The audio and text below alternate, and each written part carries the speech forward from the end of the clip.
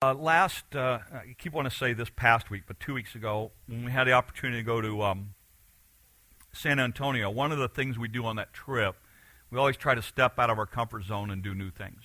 That's one of the things that we do. And so our host sets that up for us, and so we never know. We get on the plane and we don't know what we're going to do until we get there, and a lot of things we don't know until we pull up in the parking lot.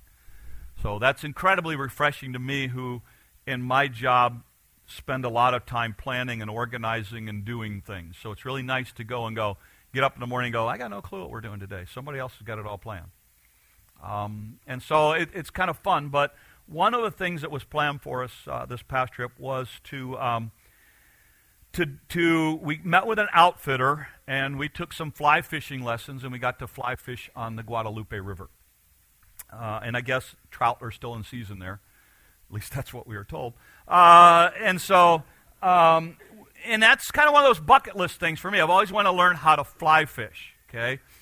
But in order to do that, we had to get a license in order to have a out-of-state fishing license thing. And now that we have like a conservation person in the church, I got to dot my I's and all that. So anyway, I would have done it anyway, but I know that's the question I'm going to get asked now. Well, how much was your license? It's like, so we got a license. We went to a convenience shop / bait shop / gas station. I don't know that you'd want to eat there, but that's where they were selling fishing licenses. So we go in, and the machine, again, they don't do a lot of fishing licenses, so the machine wasn't working right, and the cashiers were getting frustrated, and so we were there for a longer amount of time than normal. But we noticed when we went in, there was a sign on the door that said, I thought it was odd, it said, if you give us a counterfeit bill, we will not give it back to you. I thought, well, that's kind of odd. Who's going to pass a counterfeit bill and then go, oh, I want that back when it's been identified as counterfeit? But then we go up to the cash register, I see another sign like that, and then I see a whole article about counterfeit bills that are being passed in that area. A lot of people that would hand them the counterfeit bills didn't realize they were counterfeit. Okay? And then they would go, oh, well, let me have that back. Well, what had happened is they had so many passed in that area, and particularly in this convenience store, that they had started to have to collect them for the FBI, because it was past the idea of there were just a few. There were a lot of these being circulated in the area, and now the FBI was involved. And so we got to talking to this gal, and we're talking to her, and she goes, yeah, she said, we get a lot of counterfeits here. And she said, have you ever seen one? And I went, no, I want to see a counterfeit bill. So she goes, yeah, here's one. I'm waiting for the officer to come and pick it up. And she hands us a $20 counterfeit bill. And we're looking this thing over going, this is pretty scary. Because it really looked like, everything looked like it was supposed to look. But when you put it in your hands, you could tell. If you knew that it was a counterfeit, you could tell the paper was different. So we start playing with the paper a little bit. And I asked her, I said, you guys got a lot of you got a lot of workers in the store. How is it that you guys are catching so many? And she said, oh, let me show you. And then she pulled out a $20 bill, a real one. I have one in my wallet. My wife hasn't gotten it from me yet. So here's what she said. She said, rub your hand over the $20 bill. So we did. And she said, feel how it feels. And I was like, okay. She said, now, rub your hand right across in here. And what has happened is when they print these real dollar bills, there are ridges in there. And you can actually feel the ridges and the difference between smooth and the little ridges. And if you have fingernails, you can actually catch them a little bit as you go across. I thought about having all of you with 20s take them out, do that, and then we'll collect them. But no, I didn't. I'm not going to do that. But, and so sometime play with it, and you can see that there's ridges in it. And she said, so we've taught our people that that's one of the ways to check. You can check because sometimes the pen works and sometimes it did. She said, so that's how you can check. And it was like, wow, that's cool. That's cool to know. So, now every time I get a $20 bill, I'm doing this little number with it. But it was amazing to me how close the counterfeit looked to the real thing. We're in the book of John, and John talks a lot about the idea of knowing what real Christianity looks like. And this morning we're getting into a passage where John tells us some kind of interesting things, but John wants us to be able to spot what real Christianity looks like and how to notice who the false teachers are and who the teachers are that you don't want to be listening to. And so we're in 1 John chapter 4 this morning. Let me read the passage, and then we'll go through section by section. But here's what it starts. He says this: Dear friends, don't believe every spirit, but test the spirits to see whether they are of God, because many false prophets have gone into the world. This is how you can recognize the Spirit of God. Every spirit that acknowledges that Jesus has come in the flesh is from God. Every spirit that does not acknowledge Jesus is not from God. This is the spirit of the Antichrist, which you have heard is coming, and even now is already in the world. You, dear children, are from God, and you have overcome them, because the one who is in you is greater than the one who's in the world. They that are from the world, therefore speak from the viewpoint of the world, and the world listens to them. We are from God. Whoever knows God listens to us, but whoever is not from God does not listen to us. That's how you recognize the spirit of a truth and the spirit of falsehood. So in this passage, John lays out a couple things, and right off the bat, he tells us something that is very, very unusual for the Bible. And this is what he says. Notice what he says. Dear friends, don't believe. Or some texts will say it this way: believe not. Now wait a minute, isn't the Bible about belief? I mean, over and over again in the Gospel of John, the book of John, he's told us about believing and all these kinds of things. But here, he starts out by saying, don't believe. It's almost like, wait a minute, how do I believe but not believe? Because what you need to understand is they are opposites, but they are both necessary in order for you to really grow. One commentator explained it this way: it's like breathing. I tell you to inhale, and you go, and I tell you to exhale, and you go, now do both at the same time. You can't. But both are necessary. They're kind of they're an opposite thing, and that's what John's saying. In order to have belief, there are some things you don't believe. In order to have truth, you have to reject error. You see, we're in a culture, and this is what you need to be aware of. We're in a culture which says everybody can be right. And that's wrong. We're in a culture which says accept everybody. That's wrong. You can't accept everything.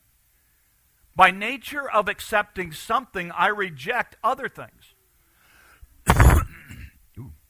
When I go to McDonald's, there are 100 restaurants in town I've just rejected. When I go to Chick-fil-A, there are hundreds of restaurants I've rejected. In fact, I've rejected, I think I could name them all. Burger King right next to it. On the other side of it is Long John Silver's and... What is it? A&W, yes, okay, A&W. Yeah, that's it, A&W. In fact, if you go into Long John Silver's, are you ready for this? You have to reject, you make a choice standing at the counter, Long John Silver's or A&W. You have to reject one. Huh? Wow. If I was a teenager, I could have both. No, you by nature. And so John's saying this: look, if you're going to be a believer, one of the things that you have to do is there are certain things you're going to have to not believe. And he says what he wants us to do is to test stuff. Put it to the test. Literally, the word in the Greek language is a term from a metallurgist, which has the idea of somebody who would take a piece of gold and determine whether it's 10 karat, 14 karat, 24 karat, who would determine the purity, the quality, the value of that piece, of that stone, who would determine whether or not it's a counterfeit bill or a real bill. That's what he's saying. John's saying, look, as a believer, you and I have to do that. You go, well, I don't know. The Bible tells us it's like the verse everybody knows: judge not that you be not judged. No, go on. The verse says, judge not that you be not judged, for with what judgment you judge, you shall be judged. It doesn't say not to judge. It says be careful how you judge, because you're going to be held to the same standard. And if you make the standard the Word of God, that's the standard God's going to hold you to as well. And that's what we're supposed to. We're supposed to make those kinds of decisions about what's right, what's wrong, what's truth, what's error. And John's very, very explicit here. He says, look, you need to test something. And then here's what John does. He helps us. And he says, I'm going to give you 3 tests that you can put to whether something is Christian or not Christian. And let's face it, we're in a world where we throw Christian in front of everything, anything, and we think it's okay. And that is not right. And John says, you need to be really, really careful as a believer in what you call Christian and what is not Christian. You need to be careful in what you accept and what you reject. And don't believe everything, but put it to a test. And I would say this. I'll go so far as to say this. Don't believe everything that comes from this pulpit. You put it to this test. You have an obligation to do that. I have an obligation to do that. Why? Because we're to put it to the test. You ever get into a church where a pastor says, don't question me? You can't get out the door fast enough. Right? It's a dangerous place to be. You put everything to the test. And that's what John's saying. So he gives us the test. And notice, the first thing he says there is, he said, this is how you can recognize every spirit that acknowledges Jesus Christ has come in the flesh is from God. But every spirit that does not acknowledge Jesus is not from God. This is the Antichrist, which you have heard have heard is coming, and even now is already in the world. He says, all right, here's the first test. He said, you want to take a good hard look at what they do with Jesus Christ. Now again, remember, in context, Gnosticism is prevalent. Gnosticism says Jesus wasn't come in the flesh. Gnosticism said Jesus was a spiritual being. Jesus did not walk, that the Jesus that walked on the earth was different from the Jesus that was in heaven. That's what they were teaching. Gnosticism was teaching these two worlds never come together. And John's argued for 3 chapters that no, these two worlds are intimately entwined. If you say you love God, you better love your brother. If you say that you're in light, that you're fellowshipping with Him, then you better not walk in darkness. He talks constantly about how these two worlds interact. And here he's saying, you get somebody who says that Jesus Christ does not come in the flesh, that's one of the first marks. In fact, this thing is so specific here, where it says, every spirit that acknowledges Jesus Christ has come in the flesh. It has the idea, that word acknowledge, has the idea of boldly speak.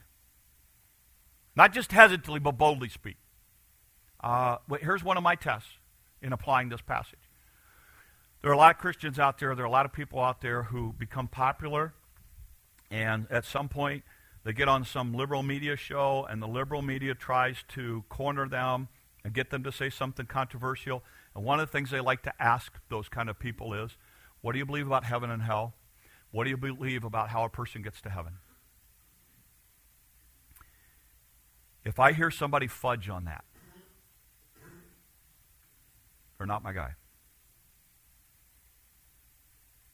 If I hear somebody go play that little thing, well, it's just kind of like, it's like, well, everybody has their own way. No. My Jesus said, I am the only way, the only truth, the only life. No one comes to the Father but by me. There is no fudge room for saying everybody's included and there are many ways to God. You had better be very bold. You had been very, very clear about that. That's your opportunity to share Christ. That's not where you play the game of fudging around. And that's what John's saying. He's saying, look, one of the first tests, they had better be willing to boldly confess Christ. And by the way, let's understand that when the Bible talks about this idea of acknowledging and confessing, it is not a head knowledge thing. There's a heart knowledge. The devils believe. That doesn't make them a Christian. In fact, in Luke, a passage comes to where there are spirits, and there are evil spirits. And the evil spirits say, we know you are Jesus Christ, Son of God. But that doesn't mean they're Christian spirits. No, they refuse to acknowledge Him. They acknowledged Him, they refuse to confess Him, to believe in Him, to put him as their source of eternal life. And John's very, very clear about that. He says, look, first of all, the person who bear boldly say something about Christ. They're not ashamed of the fact that they're a believer, that they put their faith and trust in Christ alone. Then, notice what he goes on to say. He goes on next and he gives us a second test. He says, you dear children, are from God, and you've overcome them, because the one who is in you is greater than the one who's in the world. They are from the world, and therefore speak from the viewpoint of the world. The world listens to them. He says, look, one of the reasons they're popular, they speak in the world's language. One of the next tests that I put, that John says to put to it is, look at their lifestyle. Does it reflect the teaching of Jesus Christ? Look at the lifestyle. Look at what they're about. He says, look, there's a group of people out there that they speak the world's language. That's why the world likes them and listens to them. And John says, you got to be careful of that. He said, don't get sucked into that idea. And he uses this idea. He says, look, you're from God. You walk with God. You follow God.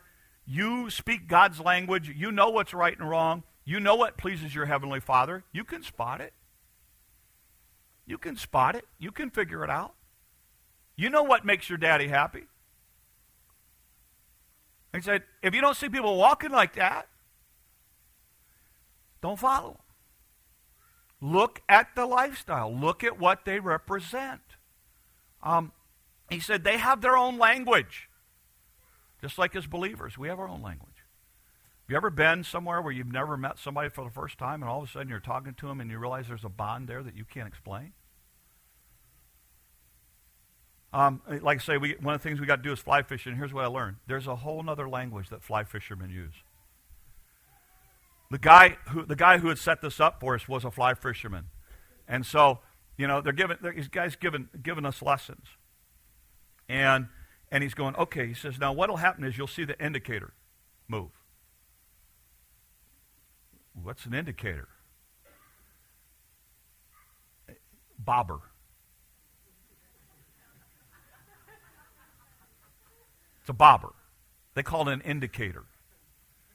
And he says, and make sure, he says, okay, and make sure now on your back cast, when you finally go to the left, he said, make sure your presentation's correct. What? What? The idea is that you're to present the fly on the top of the water so that it looks like a real fly that has dropped into the water, is now slowly sinking to the bottom, so the trout goes, oh, that's a dead fly that I want. They call it presentation. Because you have to present the fly to the fish.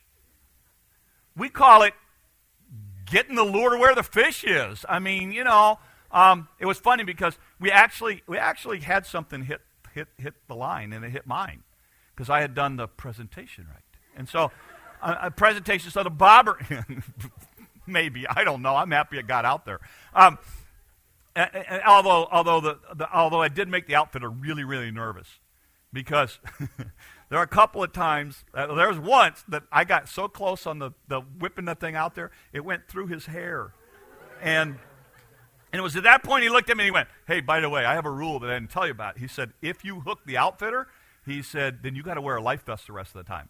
And I was like, well, I don't want to do that. So I started casting back this way. But anyway, so I'm doing my presentation right in the bobber, and then and it goes down, and he goes, hey, you got to hit. And he'd always told us, he said, set the hook hard.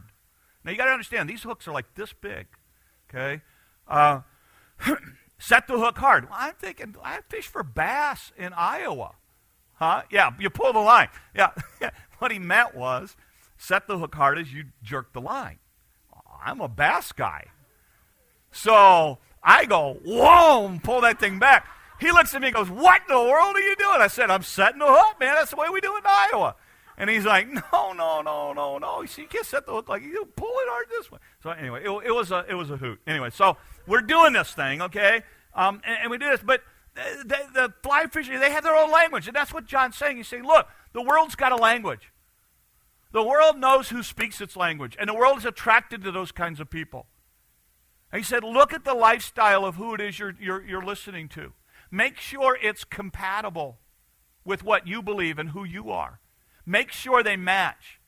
Now, many of you know that for years I've been involved in stained glass. I love glass. There's just something fascinating to me about glass, particularly stained glass. And so since like 1980s, I have done stained glass. As my younger son got older, I taught him how to do it, and so we kind of have that in common. That's kind of our thing. This past year, we got involved in taking glass to a next level called fusing, where we now take glass and melt it together. And so we're in the process of learning all the tricks and things about fusing glass. But one of the things that we deal with in glass work is something called the coefficient. It's called Co, otherwise known as basically think of it as compatibility. All right? Every piece of glass has a coefficient. And what that is that's the rate at which when a piece of glass is heated, it expands or contracts as it cools. And every glass has a different coefficient. And it's really, really important when you buy glass that you're going to fuse that you know what the coefficient is. That you buy glass with the same co. And so when you get into as a hobby, one of the things you have to decide is what coefficient glass are you going to predominantly use. And so for us, because in our area, we have to go to Omaha to get our glass, and it's System 96 that they sell there. So we buy a glass with a coefficient of 96. Okay. So let me help you illustrate that. I grabbed 4 pieces of glass this morning. Okay. These 3 are 96. They have a coefficient of 96. What that means is that for the most part, I could take any 3 of these pieces and melt them together and get them to become as one. So if I cut if I were to take this piece of glass right here and cut a rose out and put it onto this piece of glass and melt it, it would melt and it would work right. This is a piece of glass. I don't know what the coefficient is. This is just we got a piece of stained glass. I'm not sure what the coefficient of this piece of glass is. But that doesn't mean I can't fuse them. So I could actually go home today if I wanted to, and I could say, I just want to do this. I want to take that, and I want to melt those 2 together. One of 2 things is going to happen. I'm going to melt, and then when they go to cool off, it's going to crack because the coefficient's too far apart. Or they might fuse together absolutely perfectly. But here's the kicker in glass. That doesn't mean the coefficient was the same. Okay? Let me show you something. Throw up that picture that I got, guys, that one of the dots, all those dots. Let me help you understand this.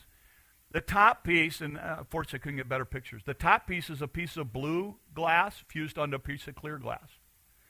If you were to look at those as a piece of glass, here's what you'll see. You'll see a clear piece of glass with 3 blue dots on it that look like they're perfectly fused together. What you don't know is that the 2 outside pieces are a different coefficient.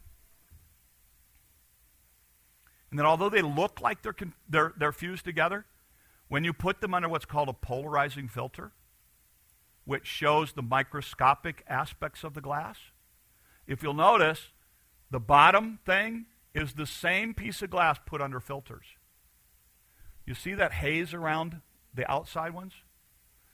Those are microscopic cracks that you can't see.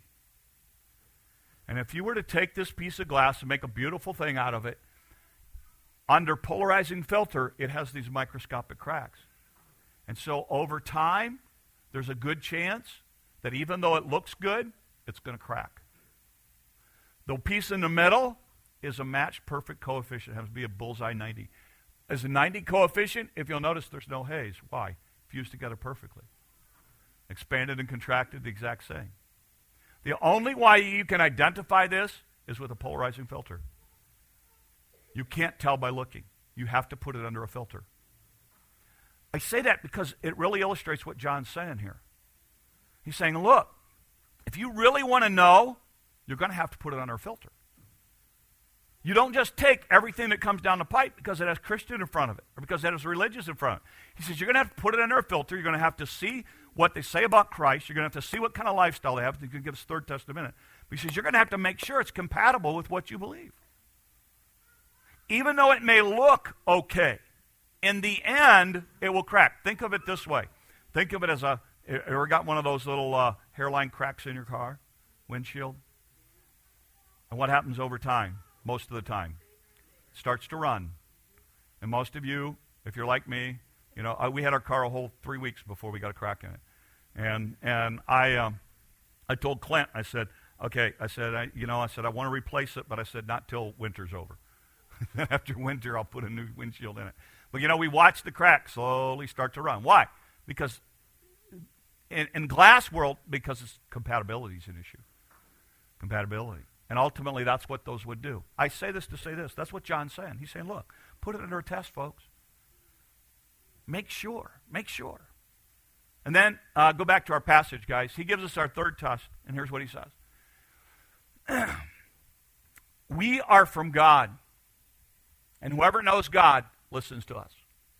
But whoever is not from God does not listen to us. This is how we recognize the spirit of truth and the spirit of falsehood. Remember, this is John writing. John is an apostle. John has written other stuff. There are other apostles that these people know about, like Peter. Peter has written some stuff up to this point.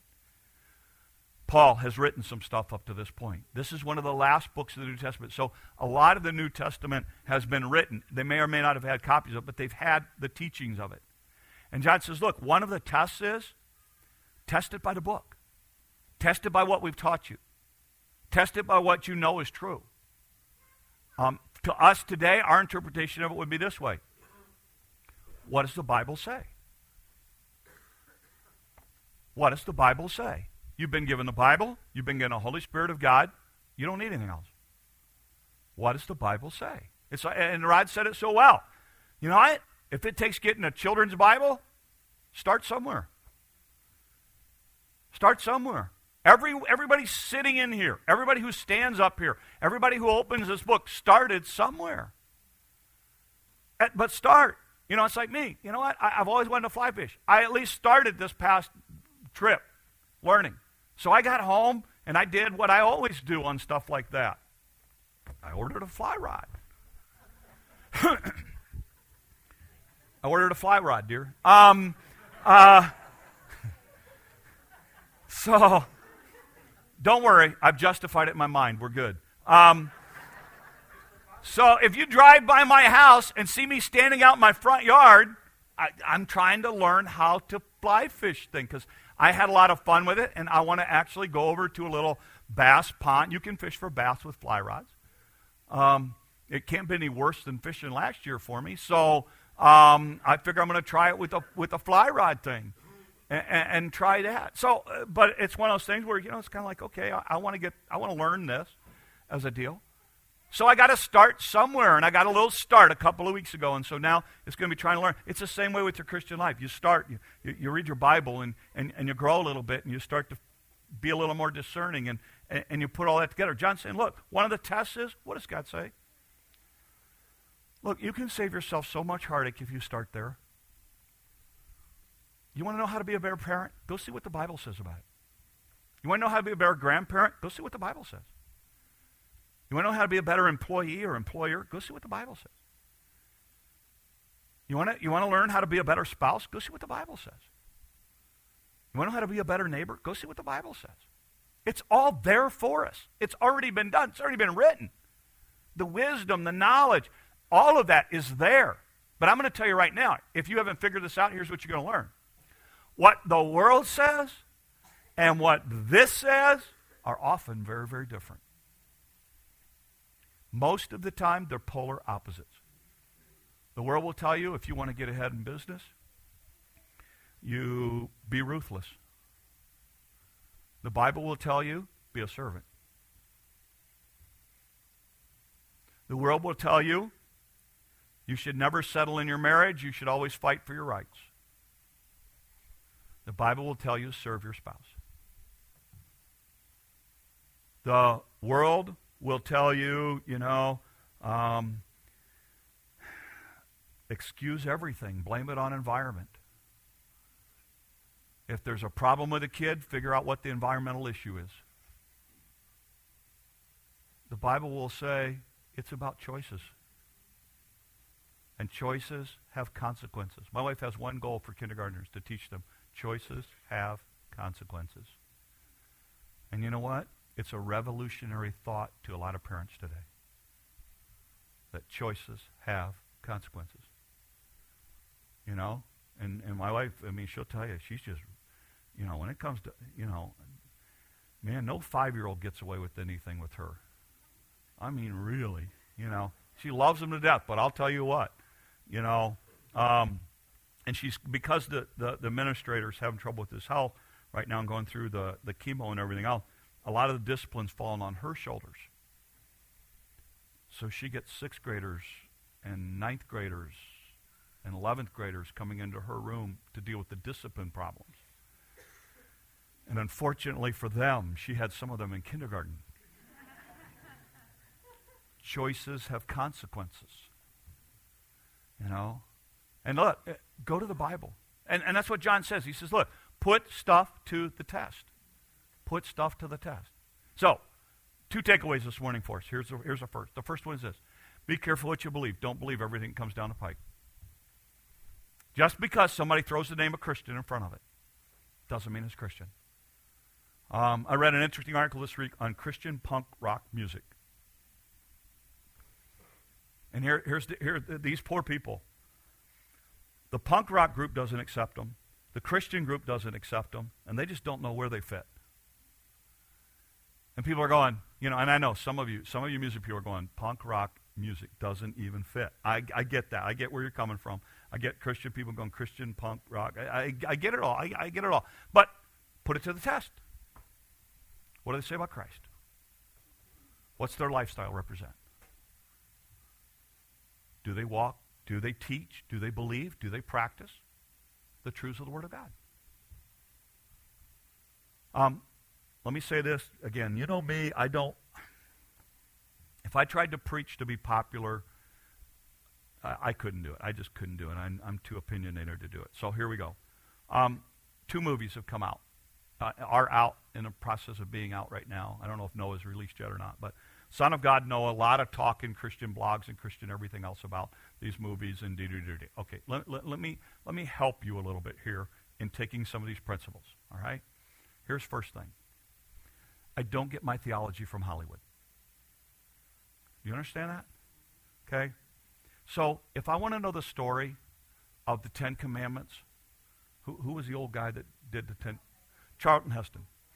I don't watch the 10 Commandments by Charlton Heston and go, that's everything I want to know about the 10 Commandments. I go to Hollywood to watch Hollywood's version of whatever it is they're doing. My wife and I go to movies.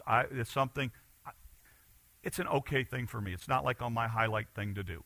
It is for my wife. That's something she loves, to go to movies. So we've compromised. We go to movies together, but I get the big popcorn and the pop. Okay? And what's the other thing? The little M&Ms. Yeah, peanut-covered M&Ms. I'll go. Get me peanut-covered M&Ms, popcorn, pop. I'll go watch whatever you want me to watch. I don't care. So I go see chick flicks with her. It's just being together with her, my popcorn, and my M&Ms. I'm good. So that's our thing. But when we go to a Hollywood movie, I understand that whatever movie it is, whatever it's about, has been Hollywoodized. Okay? So if I go to watch the story of Lincoln from Hollywood's perspective, I realize it's Hollywood. If I want theology, I go to the Bible. And if I want to know if that's a Christian movie, then I put it alongside of the Bible. I don't like playing that game for me. So for me, I look at it and say, it's Hollywood.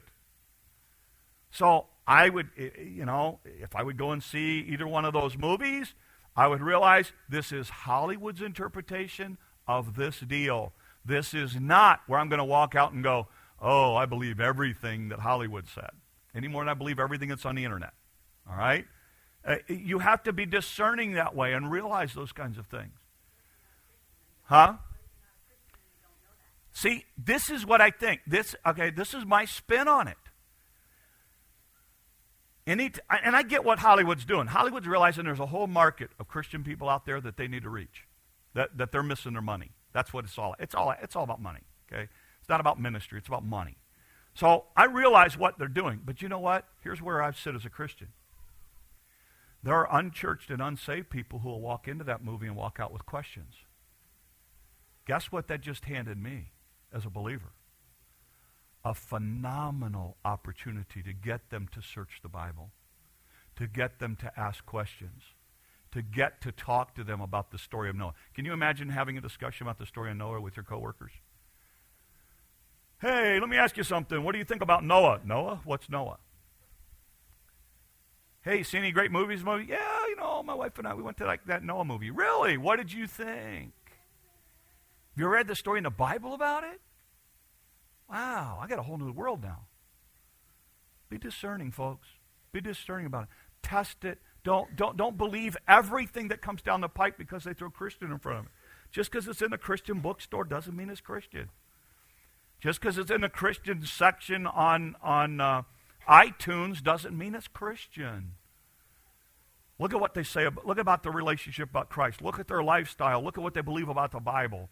Then you can decide whether or not somebody you really want to embrace and follow and passionately go after and listen to.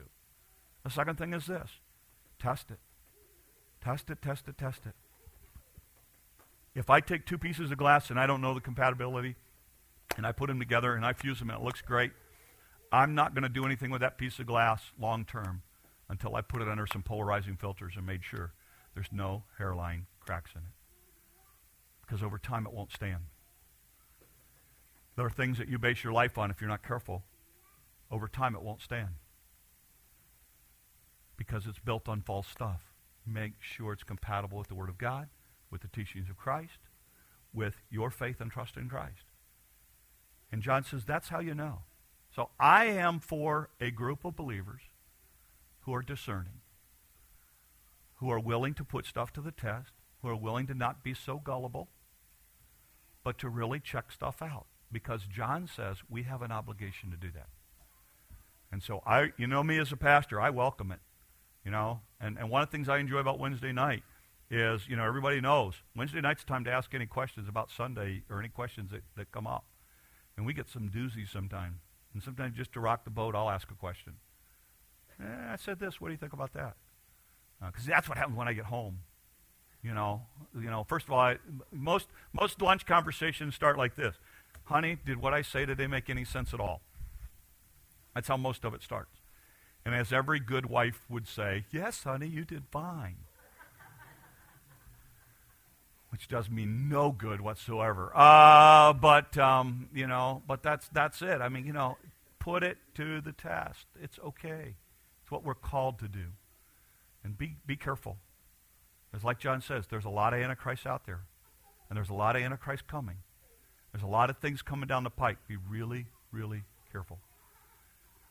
Because we're called to do that. That's what he wants us to do. All right, let's pray. Lord, thank you for the day, for the time. Help us this week, Lord, in all we do. That, Lord, we would focus on that which is right, that which is true, that which we should embrace. And, Lord, help us to look at our own lives, Lord. Some things that we're doing that aren't pleasing to you. Some things, Lord, that we need to stop believing that we have embraced. Lord, help us to be honest with ourselves and with you. And, Lord, to put some stuff to the test. And, Lord, as believers, may we be discerning. May we be like the Bereans, where we search the Scriptures and we test things out. We really, really believe with all of our heart and follow you and do what's right. And, Lord, use us this week. Lord, we've got a world that needs Christ. We have a world that needs hope. We have a world that needs a future. And, Lord, we possess it. So help us to be willing to share it when those opportunities come. And we'll give you the honor, glory, and praise, these things we ask in your name.